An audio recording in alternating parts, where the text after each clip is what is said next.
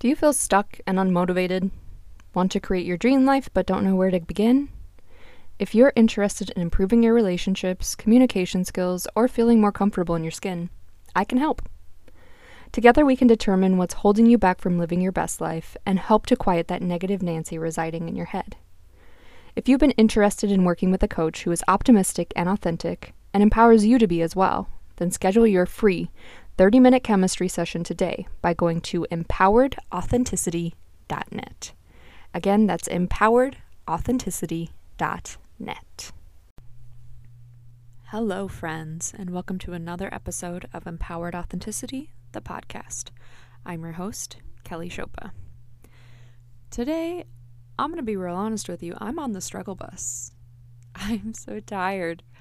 I feel like I don't have any spoons at all. I had a really busy weekend. It was a great weekend. It was so much fun. We celebrated my boyfriend's birthday. Went to an awesome drawing class. If you've listened to the episode with Rachel Dugan of Rad Illustrates, we went to one of her workshops, and it was so much fun. I highly encourage everybody to check it out. She's going to have a virtual drawing workshop coming up in November that is all themed around The Bachelor. So that, I'm sure, is going to be so much fun. So we did that. We threw axes. We went to the cat cafe, Sip and Purr, because we had a whole day in Milwaukee. We did a little like wine and paint night. It was a lot of fun. It was so much fun. And it was fucking exhausting. When we talk about spoons and we talk about things that wear us out, I think a lot of times we forget that even the good things can take a toll on us. I know I certainly do. I expect to be charged all the time, and that's just not how it works for me. I'm sure for some people it might, but it doesn't for me. And if you're one of those people, I'm here to let you know that it's okay. It's all right. So I am still recovering from that. But here we are. I wanted to make sure that I got this intro recorded because this weekend I will be in Chicago spending some time with my friend, and this will be my boyfriend's first time in Chicago. So gonna show him all my favorite places. Gonna eat some Stan's donuts because they are my favorite. And just gonna have a really good time and still be fucking exhausted. Oh man, I feel like we always think about the holidays as being like the busy time of the year. I don't know what it is, but October has just been that for me, and I think November is gonna be pretty wild as well. Yeah, it's exhausting. Little bit of an update. I went to the doctor yesterday, and it was a new doctor, and honestly, I was not impressed. I went in, and they wanted to get my weight, and I said, no, thank you, I'd rather not. I had to decline 3 different times, and then afterwards, I heard the MA through the door say, well, how can you expect to get a proper diagnosis if you don't have all this data? And I was going in there to get my antidepressant raised, which does not require a weight. Okay, when we look at things like anesthesia, that's kind of required to know the weight, but regardless of my weight, somebody going in presenting the exact same as me in either a bigger body or a smaller body would receive the same dosage. And had I had more energy, I would have, opened the door and said something. But honestly, I just wanted to just get my medicine and get the fuck out. But yeah, it was just not shocking because I know that there are still a lot of places who don't practice health at every size and who are really, stuck on weight and size and BMI, even though it's all bullshit. And if you're not sure what I'm talking about, highly recommend giving a listen to Dr. Maggie Landis's episode of Empowered Authenticity, because she talks about how the current medical systems that we have need some revamping. And I mean, it was disappointing, but I think that the more we do it, the more others do it as well, the more it will become commonplace. So yeah, got my meds upped. I need to go pick up that prescription today. I'm hoping that it helps. With mental health, it seems like we, those of us who experience it, you know, whether that be depression, anxiety, borderline personality, you know, whatever it may be, it's really easy for us to convince ourselves that we're just making it all up. It's really easy for us to gaslight ourselves. And I'm certainly guilty of doing that. And that made it hard for me to decide to up my medication because there were, I mean, so many times I tell myself, oh, I'm just overreacting, or I just want attention, or I'm just being lazy. And it's hard to have that self-compassion and say, no, something else is going on, and it's okay if we need to make this adjustment. And so that's what I did. And I kind of described it to my therapist as being like, you know, having a pillow and choosing not to sleep on it. That to me is what being on medication and adjusting as needed is. You know, if we don't do that, then we're saying, no, thank you, I won't have this pillow, and then I won't sleep well, and then I'll wake up with a pain in my neck. And, you know, from there it all just snowballs. Mental health is a struggle, and I think that there's so many things that we need to fix about our systems, about how we talk about mental health and how we treat it, and, you know, hopefully someday we'll get there. That's another plug, that if you are not feeling super fantastic right now, if you are considering making certain changes for your mental health, I implore you to do it. I probably should have done so earlier, because honestly, I'm feeling pretty fucking shitty. Just tired and heavy and cranky. But anywho, it's enough about me. You know, we can do sad girl shit later. I think that the antidote to feeling shitty is listening to somebody else's story. And my guest today in particular has an incredible story. She is so fucking brilliant.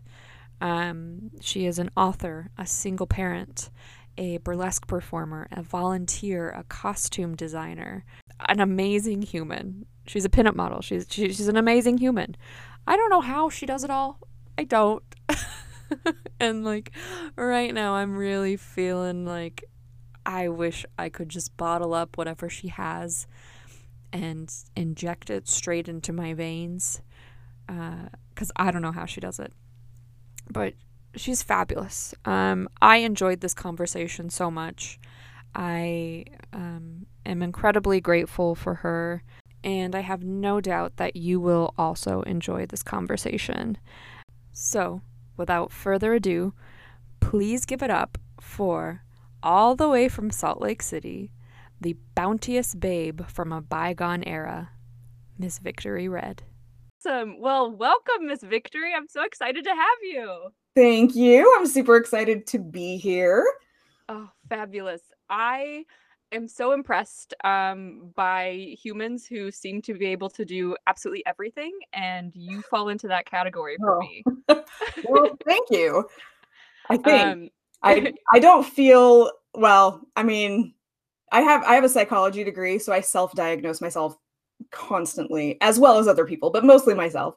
It's probably a trauma response, just trying to like keep myself super busy all the time. So I don't know how healthy it is, but I also enjoy it. So if this is my coping mechanism, maybe not the healthiest, but I like it. So I'm going to just keep doing it until I burn out. It's fine. yeah, that totally, that sounds right. But yeah, I mean, just the amount of things that you are doing at a given point in time is amazing. And as somebody, so I just learned spoon theory. Mm. And I am like, oh wow, that totally relates for me. So like when people are able to do so much, I'm just like, how can you bottle it up and give it to me, please? I'll work on that. I'll see Thank what you. I can do. Thank you. You're I welcome. really appreciate that. But if you could, please tell us a little bit about all the work that you do. Well, I guess the first thing that I usually tell people about myself is that I'm a single parent, and I have been for 12, almost 13 years now. Uh, it gets easier in some ways and harder in other ways. My ex-husband lives on the other side of the country, Oh, so wow. my kiddo spends summers with him generally, but the rest of the time it's all me. Uh, the I guess that I don't know anything different than single Mhm. parenting. So in some ways I can't wrap my head around what would it be like to have, help in the house from another adult. I don't know because I've never had that. Or at least not had that since my kiddo was a wee babe. My child is transgender, uses they, them pronouns.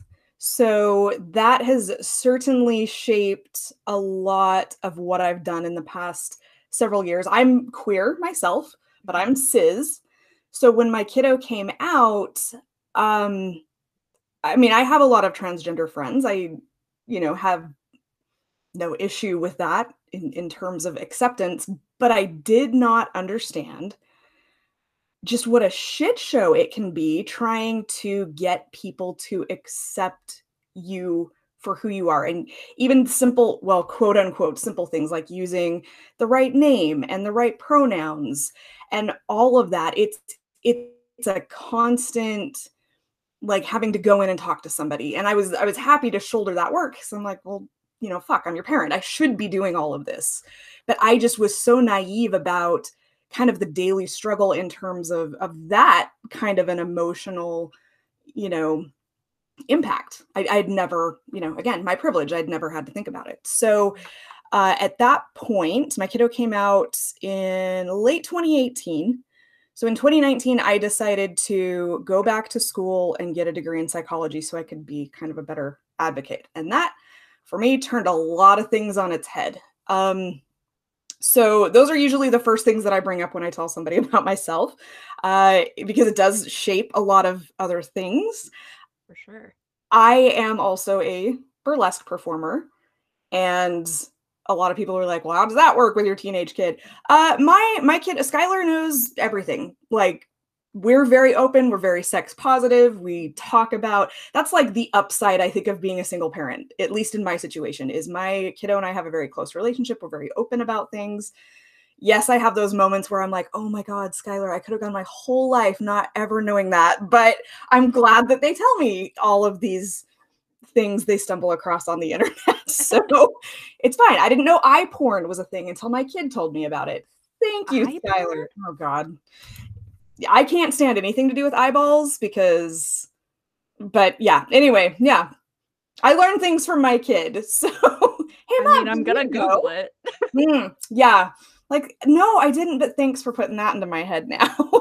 Not my thing, but if you're into it, great. But also, don't lick each other's eyeballs. It's so unsanitary. Please don't do Oh, it. oh, There's I no have way to so many protect. There's concerns. no way.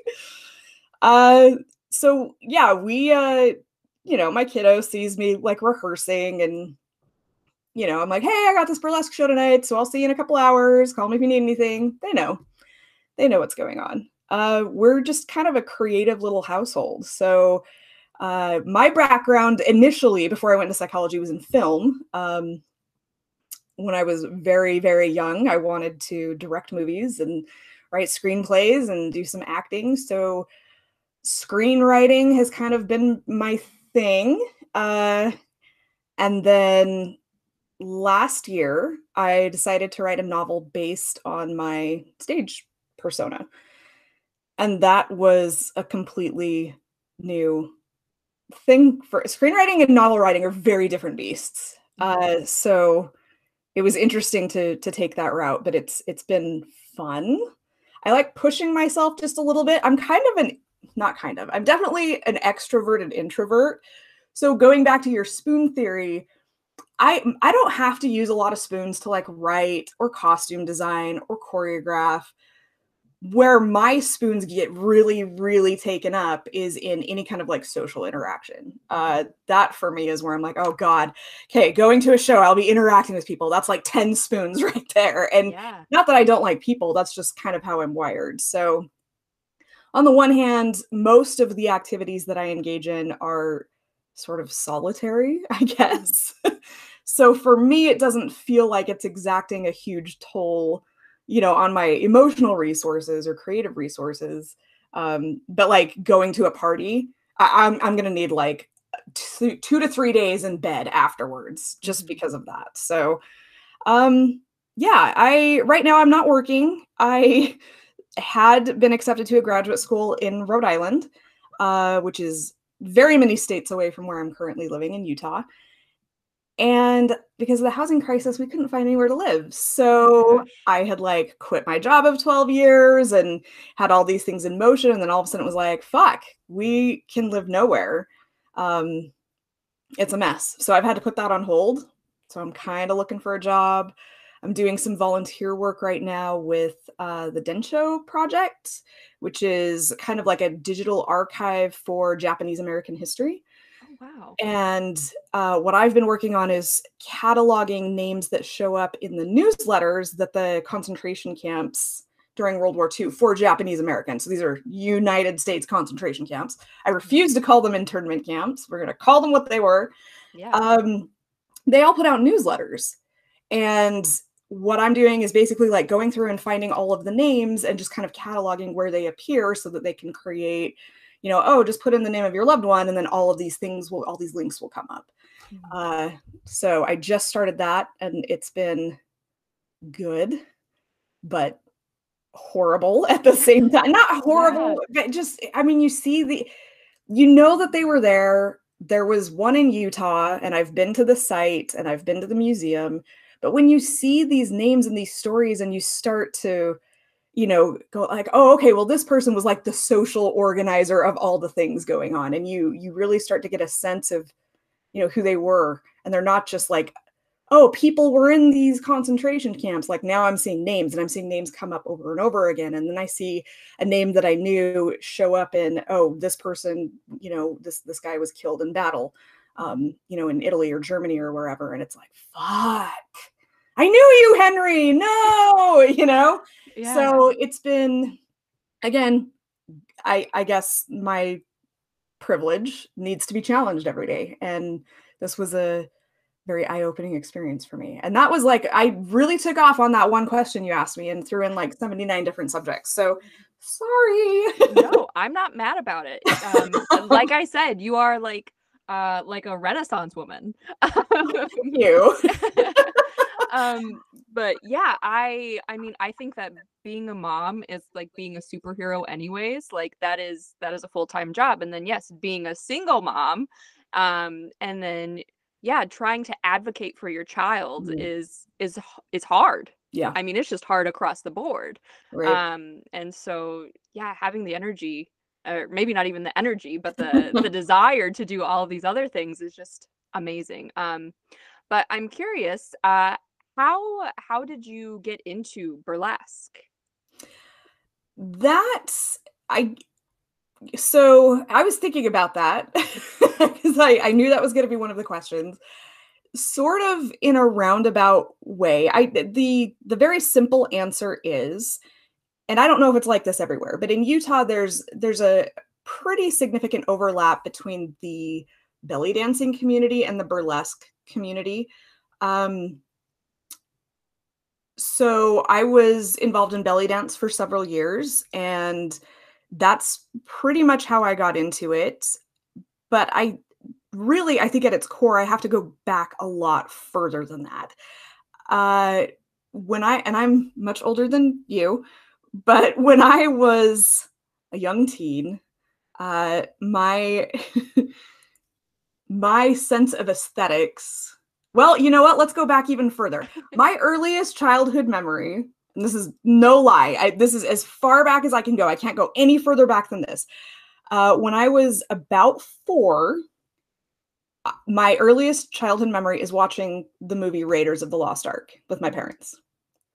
Now, I don't know how suitable that is for a 4-year-old, but they probably thought, "Oh, she'll never remember this." And it's like the first memory I have. So that's cool. Um, pretty sure they closed my eyes for the melting Nazis part, but Marion Ravenwood, who's the female protagonist in the movie. If you've never seen this movie, just fucking go watch this movie.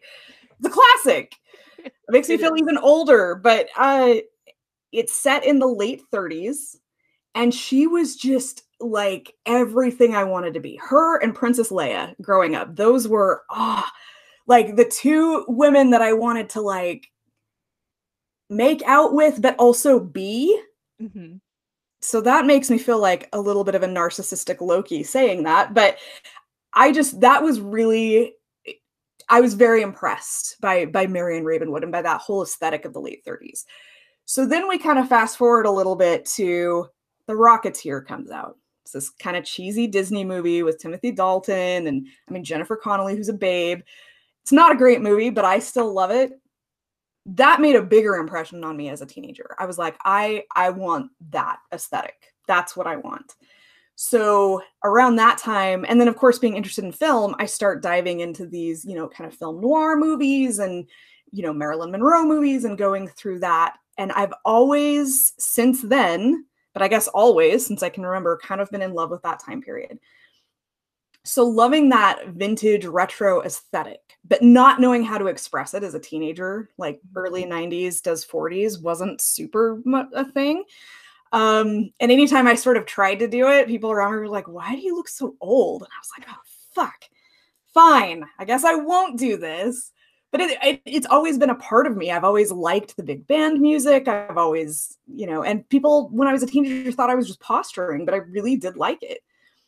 So then now we can fast forward back to I'm involved in belly dance, and another belly dancer was putting on, and she marketed it specifically as a 1940s burlesque workshop.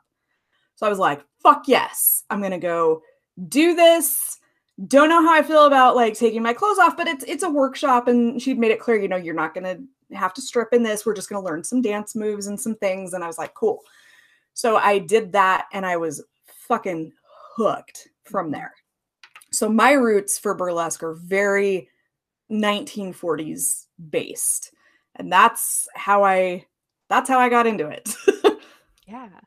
Yeah. And so in Madison, where I am, like our scene is very neo burlesque, which is so fun. What is the scene like in Salt Lake City? Is it more of a mix, or because I know you are classically trained, correct? Yes. I have a background in ballet. I was a ballerina from the time I was very, very young up through college, when it was just getting so cutthroat and competitive, and I hate that shit. Yeah. I'm very much a Libra, and I'm a very highly sensitive person, so I do not like I don't like those competitions. I don't like anything that I feel like someone's going to feel bad. I mean, I don't want me to feel bad, but I don't want anybody to feel bad. Yeah. And I don't like having to be kind of nasty and like Black Swan to get the part. So I was like, yeah, I think I'm done with this now. And then I didn't do anything for a while, and then I got pregnant, and then my body went completely bonkers. And so belly dance was a way for me to get back into dance where I couldn't physically do ballet anymore. But my mentor, Cairo Duchess, she is she's no longer in Utah, which breaks my heart, although I'm happy for her to get out, because Utah's not the most fun place to be all the time, especially if you're not Mormon. But she and a dear friend of hers named Candy, who's a transgender woman, they kind of helped bring burlesque into Utah. And they both really loved that kind of 1940s feel. So most of their students carry that kind of super classic burlesque vibe, but there's also a very thriving neo burlesque vibe. So I would say it's fairly mixed. I don't think there are as many of us who do, classic burlesque, but we all have our own our own spin on it, which I think is super cool. So, like, mine is very dance oriented. Yes, there's the stripping that goes on with it, but for me, my focus when I choreograph, it's dance. And it's like, oh fuck yeah, I gotta take my clothes off. So trying to like go back and rework that in somewhere. But not everybody's like that. And so that's one of the things that I do really like about the Utah burlesque scene is that it's so diverse in all of its expressions. Yeah, I feel like burlesque in general. So I always encourage people to go check out a burlesque show because it Mm. is life-changing. It Yeah. really is. And here in Wisconsin, we have Miss Mercury Stardust, who runs the Wisconsin Burlesque Association, and she always says, every body is a burlesque body. And it's Yes. so true. Yeah. I mean, you see different bodies, different genders, different colors, different spins, and that's really what draws me to burlesque. I'm like getting like goosebumps just like talking about it because it's such a inviting creative powerhouse. And Mhm. so you can see something that is fucking weird. Yeah. We've got some performers who do some really weird shit. You can see stuff that's, gory. You can see stuff Mhm. that's beautiful, that's moving. You can see Right. stuff that's downright sexy. When my first performance, I came out dressed as a crab and I had crab claws and I Hell took my yes. clothes off and I kept the crab claws on the whole time. And the last thing to come off, I like made a shell. And so that was the last thing to come off. And somebody was like, it was weirdly sexy. And I was like, perfect. That's what I'm going No, for. I have a thing for Mr. Krabs from SpongeBob, so that's like hella sexy from where I'm sitting. Thank you. Thank you. I'm going to need a video of this act, please, and then like 20 minutes alone. Yes. It's on my Instagram. Excellent. But yeah, it's such an amazing creative outlet. Yeah. And I do think it's so important. And I have a good friend who she had kind of struggled with her body image, and Mhm. we started going to burlesque shows because, like you, once I found it, I was going every week. I was like, if I can go twice a week, fuck yeah, we're doing it. And so she was like, that has helped my body image so much. And Mm, she's like, now I show my thighs, which was a big deal for her. yeah. So I love that burlesque can bring that confidence out in people. Yeah. So I know you mentioned that belly dance was a way for you to kind of like connect back with your body. Yes. How would you describe your journey with your Oh, body as you've kind of transitioned into burlesque?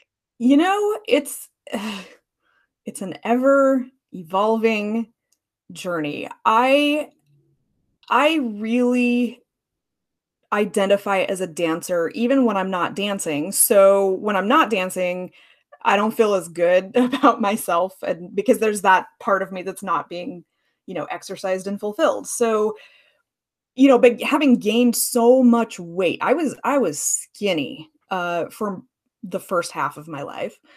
So being, plus sized after the pregnancy and childbirth and everything was really hard for me.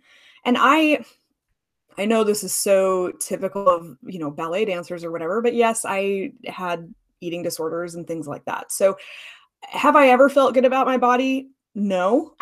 Not that I can remember. When I was really little, I felt like I was too skinny and then I was too fat and then I was skinny but thought I was fat. And this is not unusual for a lot of people, unfortunately. Um, so belly dance felt for me very doable, not just in terms of what my body was able to handle dance wise, but for what I thought my body type could be accepted as dance wise.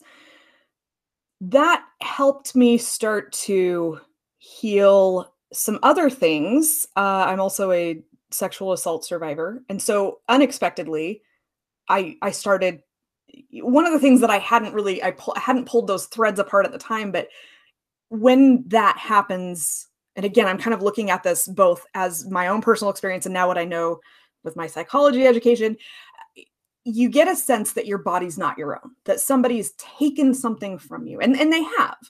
Um, Trying to reclaim that sense of identity, like my body is mine. It's not just what happened to me. It's not what that person did to me. That is fucking hard. That's a tough journey. And belly dance kind of helped me start that process of getting it back. But burlesque is where I've really found that healing, because it's so, for me, it's 100% in my control. It's my act. It's usually my choreography. It's what I choose to show or not show. So for me, burlesque is really about control, and it's about taking my body back. Fuck you. This is mine. And I'm either going to show it to you or I'm not. We'll see how I'm feeling. So, and I will say that the laws in Utah make it so that you can't show everything that you may want to show. But it still was a way for me to just really say, hey, this is me and this is mine. Step off. But what I didn't really consider beyond that was I've had people who have come up to me later, because I still struggle with my body image. And I don't know that that's going to go away anytime soon, because it's a lifetime of hating my body. That takes a long time to undo. But people are like, I saw you in a burlesque show and it made me feel like my body could do burlesque. I'm like, oh, well then fuck yeah, that's awesome. But I still recognize that I don't have the body that most people think of when it comes to stripping or burlesque or sex work or anything like that, or modeling or fucking anything. So there's kind of that constant battle of like, no, I'm okay with this. And then on the other side, no, my body sucks and I hate it. And I think that it's important that we acknowledge that battle. I do think there is a very real problem that we have in society of toxic positivity. Yes. I mean, I have a certificate in applied positive psychology, so I know the benefits of positive psychology, but the downside is pretending like it's all positive, because it's not. So being able to acknowledge, yeah, I fucking struggle with my body image. That's important. Yes, I love my body, and yes, I sometimes hate my body. And that's just normal, I think. But when we try to just like, oh yeah, body positivity. Well, let's kind of acknowledge just body acceptance. Like maybe it's not what I want it to be, but I still love it for what it can do and where it can take me. So I forgot your original question, but there's some words for you. No, it was perfect. You're doing great. Thanks. But yeah, so I also am like, fuck toxic positivity, because those are the people who are like, everything happens for a reason. And I'm like, fuck you. What's the goddamn reason? Yeah, no, but sometimes it doesn't. Sometimes shit just happens and there is no reason. Right. So I instead of using positivity, I look more towards optimism. Dr. Deepika Chopra kind of says like optimism is where like hope and curiosity meet. And I love that. So I can be optimistic and still be like, yeah, sometimes I don't feel great about my body. Yeah. Like, and I think where it gets kind of complicated is being somebody who does believe that like all bodies are worthy of love and affection, and we should appreciate, you know, the bodies that we have. It sucks to sometimes be like, I don't like the way this jiggles. I don't like this stretch mark. And yeah, I think, you know, we need to talk about it, because we also, you know, have days where it's like, fuck yeah, look at me. Like I am a bad bitch and I'm rocking the fuck out of this bikini. And other days I'm like, get that bikini away from me. Give me a one piece and a moo-moo. Like, and both of those are okay in a balance. Well, they're perfectly valid and very, very normal to feel that way. And it's, you know, my belief is that really everything is a spectrum, including, you know, self-esteem. And my focus has been trying to shift more away from self-esteem and towards self-compassion, because it's so easy for me to look at any other body and find the beauty in that other body. But finding it in my own body is fucking hard. So it's more about self-acceptance and learning to, you know, take the acceptance I give to others and apply it inward. I do think that for most people that is really difficult. So yeah, you got to acknowledge that it's okay. And the journey is never linear. So you're going to have days, you can have like weeks where you're just like, yeah, fuck yeah, I'm feeling great. And then you're going to have weeks where you don't. And it doesn't mean you've gone backwards. It just means you're a human being.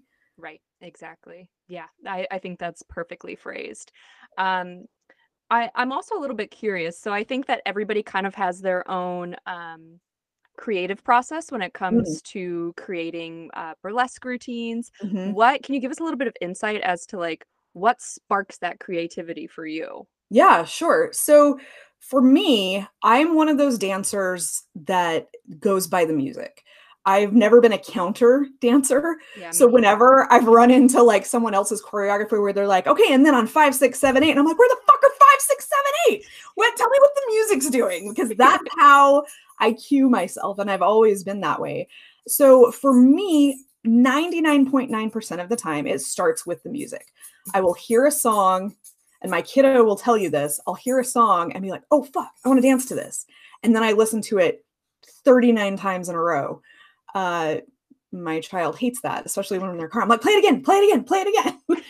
So that for me is usually where it starts. Although, with my nerdlesque that I do sometimes, that usually starts with a character. But I would say most of the time it's going to be a piece of music that speaks to me in some way or just really inspires choreography, like right out of the get-go. Mhm. I struggle if someone gives me a song and they're like, this is what we're going to do. And I'm like, I don't like this song. Then I have a hard time. So for me, it all starts in the music and everything else kind of builds around that. Yeah. Yeah. And it's a lot. I feel like a lot of people don't realize how much goes into putting an act together. It's like you Oh have the yeah. song, you have the routine, and then yeah, like you said, you have to figure out like, oh fuck, where do I take my clothes off? Like Hmm. you have, figuring out if you have any props and the costume. I mean, good God. Yeah. Like Oh yeah. it's a lot that goes into it. Yeah. So can you please tell us how your stage name came about? I know you just posted about this I and I thought did. it was such a fucking cool story. So okay. So I my entry into burlesque came super, super quick after that workshop. It was, I mean, Cairo was just, she, we connected really quickly and she knew that it was something I kind of wanted to do. So it went from like workshop to here, take my classes with my troupe to, hey, do you want to do a solo on our show coming up in, oh, I don't know, 2 months? And I was like, I mean, okay, you know, she's like, great, you need a stage name. And I was like, fuck me. Because even with all my screenwriting, whatever else I've done, names are always really hard for me. So I didn't know. I was trying to think like, do I pay homage to like Josephine Baker and Sally Rand, some of these people from the past? I mean, I've got my love of Marilyn Monroe, Marion Ravenwood. Like, what the fuck do I do? But nothing felt right. So it was kind of like almost like a last minute thing. She was like, you need a stage name. And I was like, okay, well, I really am digging this lipstick from Besame Cosmetics called Victory Red. Love it. It's been my favorite lipstick. It makes me feel good about myself. Let's just go with that. Like, sure, fuck it. It's fine. Who cares? No one cares. And I mean, I'm a natural blonde, but I've been dyeing my hair mostly red for, the last 20 years. So I was like, okay, well, whatever. It'll fit. And that was fine until I entered my first burlesque competition, which I want to say was about 2 years, maybe a year or two after I got into burlesque. And it happened to be the same day as my very first pinup contest. And I lost both of them. And I was like, oh no. I can't use the name Victory Red. That sounds so presumptuous. Like I'm just gonna like, oh, victory, like it's mine, give it to me. And that's not who I am at all. So I was like, okay, I gotta change my name. So I started the process of changing it, and it just didn't fit. Like it it was a cool name, but I was like, this doesn't really feel like me. And then I went through this period of like, should I quit burlesque? And, Oh no. had this whole, I do that like every year or two. Or I'm like, I should just fucking quit burlesque. And then I'm like, no, I do it. Most of all, I do it for me. So we'll keep going with it. But I really started thinking about, okay, what does Victory Red mean? What does it really mean? For me, going back, and I mentioned this in kind of the story I shared on social media, supposedly, I have not fact checked this, but knowing that Adolf Hitler was a giant misogynist and just garbage human being, um, and racist and homophobic and all those, yeah, fuck him. Supposedly he hated red lipstick on women. So during World War II, whether that was true or not, the idea came that that was a fact. So one way to, give Hitler the middle finger was for women to wear red lipstick. And Victory Red was a shade that was created in 1941. I want to say by Elizabeth Arden, but I could be wrong. So a lot of women started wearing it. The army, military, US armed forces, whatever, they actually commissioned a color called Montezuma Red for the women that were, whether it was in the WASPs or any other bracket of service that women were involved with the military, they were supposed to wear that because it matched like the piping on their uniforms or some shit. But this whole idea of having that red lipstick as an act of defiance, as a way to say, like you were saying earlier, it's optimism. It's not certain victory. It's going into something fucking hard and terrifying and saying, I'm going to meet it the best way I can. Put your best lips forward, everybody. So that's what it has really come to mean for me, is not only does it have its roots in like the 1940s, which, don't get me wrong, super problematic. I would have hated to be a queer woman in the 1940s. But I still have that love of the aesthetic. So all things considered, I feel like, listen, my burlesque career, my personal life, like all these things, I have gone through some shit and I'm still here and I'm still trying and I still have a soft heart. Yeah, Victory Red works for me because I'm not going to give up and I want to keep going and I want to keep facing things. Not every day do I wear red lipstick, but most days I do. And I do it for me because it helps me feel confident that I can get through whatever life throws at me, even if it's hard. I love that so much. Oh, man, I must be like old age is getting to me because I'm just like, your eyes. That's so beautiful. Like, Aww. I thank you for sharing that. Like that just thank you for asking. Yeah, and now I want everybody to wear red lipstick. I mean, personally, I think everybody can pull it off. So 100%. Like red is good on everybody. Yeah, go get it. But that really nicely actually leads us into talking about your novel. So please tell me, how did this idea to write a burlesque mystery novel, which I would have to say is pretty niche, how did that come about? I feel like most things in my life come about in a really weird, random way that really only makes sense to me. But I was taking a virtual character building class at BurlyCon. I can't remember the exact date. I just know it was in 2020. Like most people, there's life before the pandemic and then everything that's happened during, and it's all a blur. I can't tell you what happened when. Truly. So in this class, we were taken through like an exercise. And I remember the instructor, she just said, close your eyes and I want you to picture, I can't remember if she said it was like a first date or what it was, but I closed my eyes and I could hear the sounds of like silverware scraping on china. And me being me, it was taking place in the 40s because that's where I want that aesthetic around me all the time. And I suddenly just, it was just from that one moment, I was like, I should write a fucking book. You know how it was, bookings were not happening. Mm-hmm. I was struggling with digital platforms because I kind of am I guess a vampire in that I feed off my audience to create my stage presence. So performing in like my living room was not doing it for me. So I thought this might be kind of a cool way to just market my brand as a burlesque dancer and have something to fall back on when the world goes to shit and I can't get out there and actually dance. And I started to kind of just formulate this story in my head. And even though I had a sense of who my stage persona was, I hadn't really dived in super deep to her background. So that's honestly where it started, was just from that one little exercise. And it was just like, bring, I'm going to do this. And then, of course, as I'm writing it, things evolved a little bit. There were some characters who really took off on their own, as happens frequently when you're writing. And I have kind of a love of true crime anyway, and I love film noir and those old, like, detective. Out of the Past is one of my favorite movies of all time. So I wanted it to kind of have that feel to it.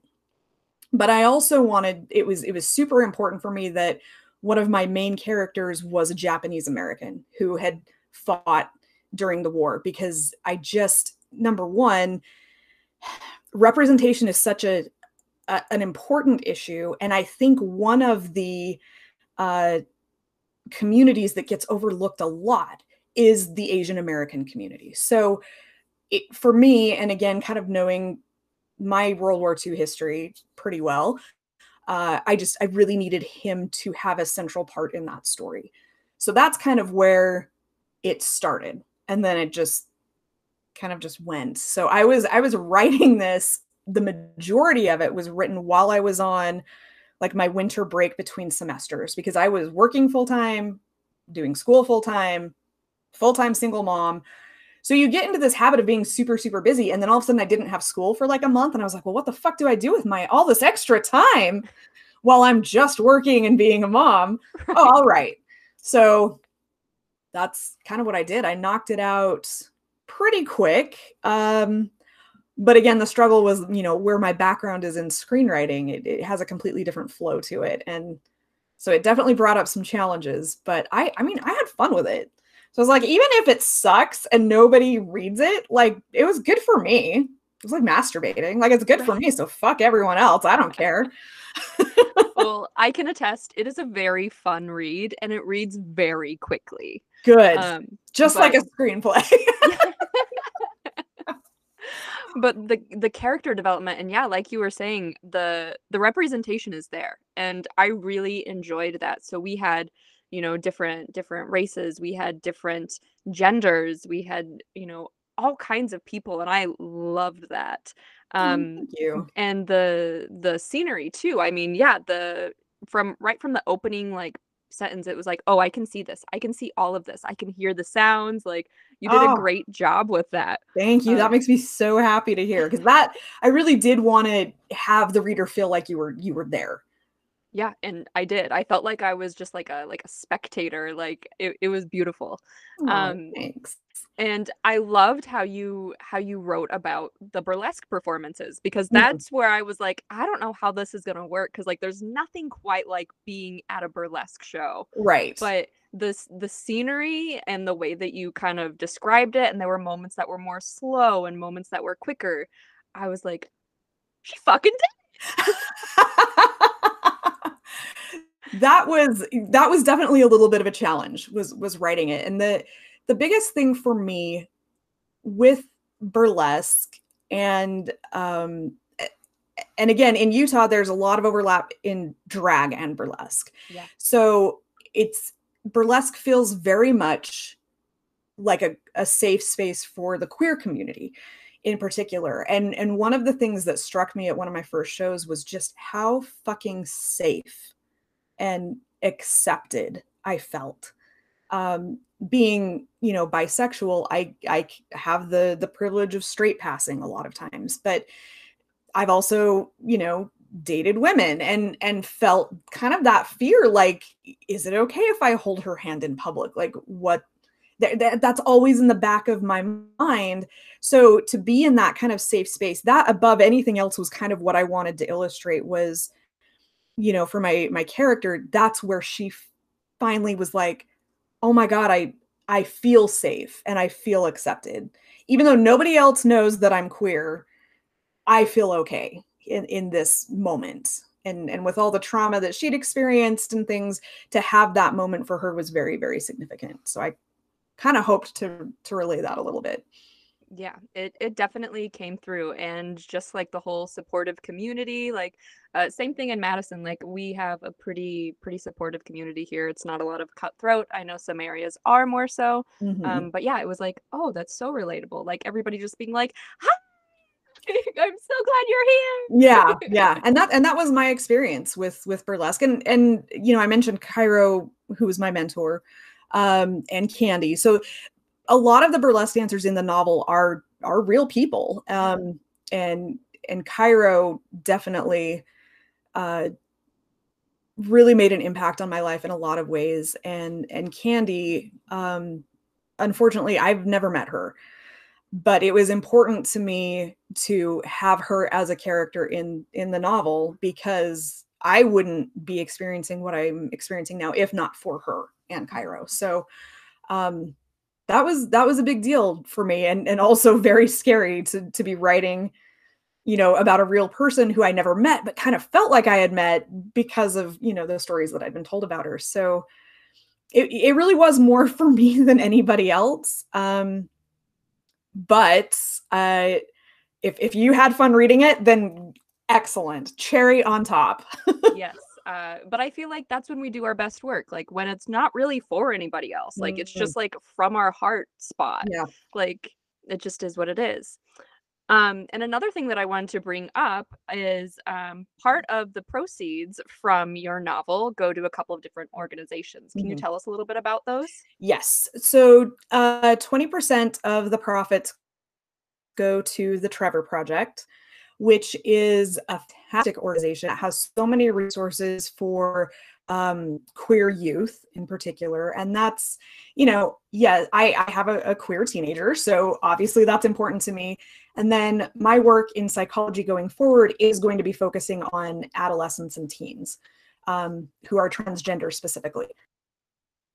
So the resources that the Trevor Project provides are just so good, so accessible, not just if you're a teenager, but if you're a parent or an educator or a friend or anything, they just do so much good work. So I wanted to make sure that it, because that's always on my mind, our trans teens. Let's watch out for our kids. That's who we need to be protecting, because they are the most vulnerable. Um, and then the second organization that I'm donating 20, so in total, 40% of the profits are donated between two different charities. The second one is GLCC, which is the Golden Legend Champion Challenge. And that is it's a competition, which I don't love because we know how I feel about competitions. But the cool thing about this organization is what they do is you submit your audition tape, and then they pair you with a burlesque legend. So someone who's been performing for years and years and years. And you are able to access them as a mentor and create an act together. So it kind of brings in the older with like the newer. And for me as an artist, that's so important, is to know kind of where we've come from and keep it alive. And I really view burlesque as like a living art, because it is changing all the time. And I love that. And I also love that we still have the ability to kind of coordinate and work with and collaborate with, you know, individuals who've been doing it for so long. So with GLCC, the 20% donations will go through the end of the year. And then with the next book that comes out, which I'm working on now, I'm still going to have 20% go to the Trevor Project, and then I'm going to have another 20% go to the Densho Project, because I really, really, really love what they're doing. Especially now, having volunteered with them a little bit, it's even more important to me that their work is going to be funded. I'm doing a book discussion slash signing, whatever, on September 12th. And all of the merchandise that I sell there, 50% of the profits are going to go to the Topaz Museum here in Utah. Um, Again, Topaz was a concentration camp during World War II for Japanese Americans. Their facility is actually really, really good. I was a little bit dubious when I went to their museum. I'm like, what's this going to be like? But they were very open about, hey, we fucked up. This was fucking awful. We want to share some of these stories with you. So I want to be able to kind of give back again, sort of locally, and just say, yeah, let's keep this going as well. And then, you know, the character James Matsumoto in my novel, he and his family were at Topaz. So in my story. So that for me is, it felt like weirdly personal, even though these are fictional characters. But because I'd done, you know, a lot of research to try and get a feel for who he is and what his family would have gone through, it felt like a very strange personal connection when I was there. But a lot of organizations are doing really good work. And I didn't write this to make money. And I've made no money from this book. But that's okay, because it covers the cost of printing when people buy it, and then I can donate the rest to charity, which is kind of what I wanted to do anyway. So yeah, so I feel like I could talk to you all day, but I know that you have other shit to do besides, you know, humoring me. Do I though? I mean, you know, being a mom and whatnot. Yeah. Well, actually, my kiddo is with my ex-husband right now, so I've just got a couple of whiny dogs in the background, but you could probably hear him crying right now. There. I just heard him shake. I couldn't hear him crying, yeah. So it's like, oh, why aren't you talking to me, Mom? Right. Of course, yes. The life is so hard of all the pets. But I do have 2 more questions. Yes. First, I know you mentioned Nerdlesque, and I was curious what your favorite Nerdlesque character is. So I'm a huge Marvel nerd. When I was really little, I wanted to be Spider-Man, and I still want to be Spider-Man. I literally have had dreams about Spider-Man. Not sex dreams, because Spider-Man's like your buddy. Right. He's your best friend. You know, Daredevil's the one you want to fuck. Or Captain America. Or Black Panther. You know, really any of the others. Peggy Carter I would fuck for sure. Let me get into a threesome with Peggy and Steve, and I can die happy, I think. That would be so patriotic. Especially with you in there. That would be like the most patriotic. That's true. But I bet it would be like real kinky and like kind of nasty too. Like, yeah, they seem proper, but behind closed doors. I'll be down for that. But yeah, Spidey, he's kind of like the superhero of my childhood. I got to meet Tom Holland at a comic convention a few years ago, and I, honest to God, cried after I met him, because to me, he is Spider-Man, and I was just like, and my kiddo was like super cute about it. Actually, I thought they were gonna tease the shit out of me, but like they just gave me a hug. They're like, "Mom, I'm so happy you met Spider-Man." It was great. One of the highlights of my life. That sounds so dirty. So I do have a Spider-Man act, and I love the costume for it. It's a lot of fun. I love busting it out. The choreography is a lot of fun. It was one of those acts where it just came together almost effortlessly, which almost never happens.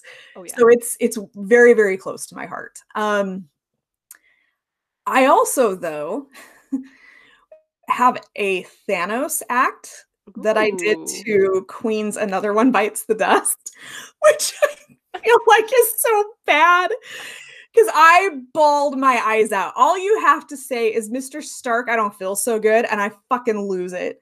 Like, I'm like, I can't right now with this. So I did enjoy that one a lot, but there was like a certain degree of guilt that I felt doing it.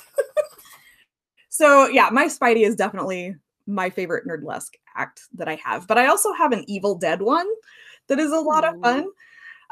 So I will bust out of like the classic 1940s aesthetic occasionally. And it's usually for Nerdlesque, but I also have some BTS, because I love K-pop. BTS, they're my boys. So I have a couple of those acts as well. But I don't know. Yeah, my heart is never far from the Marvel universe. So there's always something going on. I'm working on a 1930s Captain Marvel right now that I will be debuting later this month, I think. So that's so exciting. It's fun. I love it. I love doing kind of that mashup of, cosplay meets burlesque. It's so fun for me. It is. It's so much fun. That's like I said, it's just burlesque is such an amazing creative outlet where you get to bring Mhm. all these things together and you're like, it shouldn't work, and maybe it doesn't, but it kind of does. But it totally does. It always does. Somehow it does. Yes. So, last and final question Mhm. is how can we follow and support you? Oh, that is a great question. So I have a website, which is just missvictoryred.com. I'm not the greatest at updating it. I will totally put that out there. I'm getting better, but there's been so much going on in my personal life the last few months that it's just been a little haywire. So that's one place you can go. I am on Instagram at Miss Victory Red. I am on Facebook at Dance Victory Red. And I just listen, guys, friends, everyone, I'm old. So I just started TikTok like literally this week. I'm still figuring it out. You can find me there. I think it's at Miss Victory Red. I try to do everything that way. Mhm. I've got all of one video on there. So with my kiddo being in Boston right now with their dad, I'm kind of waiting for them to come next week so they can walk me through like how do I fucking do this? Skylar, teach me the ways of TikTok. Wait, can you actually just do it for me, please? I mean, I've considered like paying them to like put some content together for me because their TikToks are good. Like, I don't really know what I'm doing. Like, yes, I know how to like film a scene. I can do lighting, like old school styles, but then you give me the phone and the app and I'm like, what the shit? Like, how does this work? So, pages for my book. You can find the novel. If you're into ebooks, really any platform that you use, you'll find it. If you want a print version, though, you do have to go through Barnes & Noble. I think it's $9.99. So, but again, just remember that almost half the proceeds are going to charity. So help them out. And then the second book should be released. Right now, I'm looking at a deadline of about mid 2020, I think. And it involves a cult. Dun, dun, dun. Oh, God. It's been so depressing, though, doing that research. Oh, I'm sure, but I love learning about cults. Like It's every time fascinating. something comes out, I'm like, yes, I need to know more about this. Yeah, it's been a lot of, it's just been a lot of Jonestown and Charles Manson and Scientology and all like weird ass Mormon cults. And yeah, like last night I was like, I need a fucking break. Let's put on a Marilyn Monroe movie because I can't handle anymore right now. Yeah, definitely need those breaks. Well, thank you so much, Miss Victory. I'm so happy that I was able to have you on. You've been absolutely delightful. Like I said, I am so amazed by people who do so many things because I'm like, how? I don't understand. But I also think it's really cool to see the different facets of people. A lot of times people look at sex workers, burlesque performers, strippers, whatever, and they just say, oh, well, they're just taking their clothes off, like they're just heathens, obviously. And there's so much more to us than that. And so I think it's so important that we humanize everybody. I'm not just an adult performer. I'm also really fucking smart. I'm in grad school and I'm doing this and that. I'm a business owner. And so I think it's really awesome when we get to celebrate everything that we are. Yeah, it's been a lot of fun talking to you too. I'm so glad that we connected. I am as well.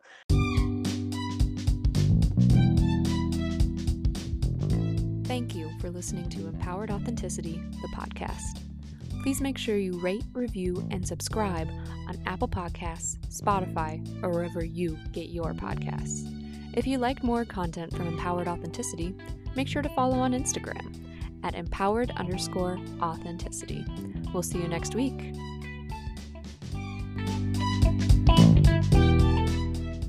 Let's talk lube. I'd venture to say that all of us should be using lube. It can increase pleasure, comfort, and fun. But it's so important to get good quality lube. You want to have good ingredients, especially when it comes to sticking things inside your body. That's really important. And if you're not using good quality lubes, then that can lead to damaging your body, particularly with tears. So make sure you're getting a good lube.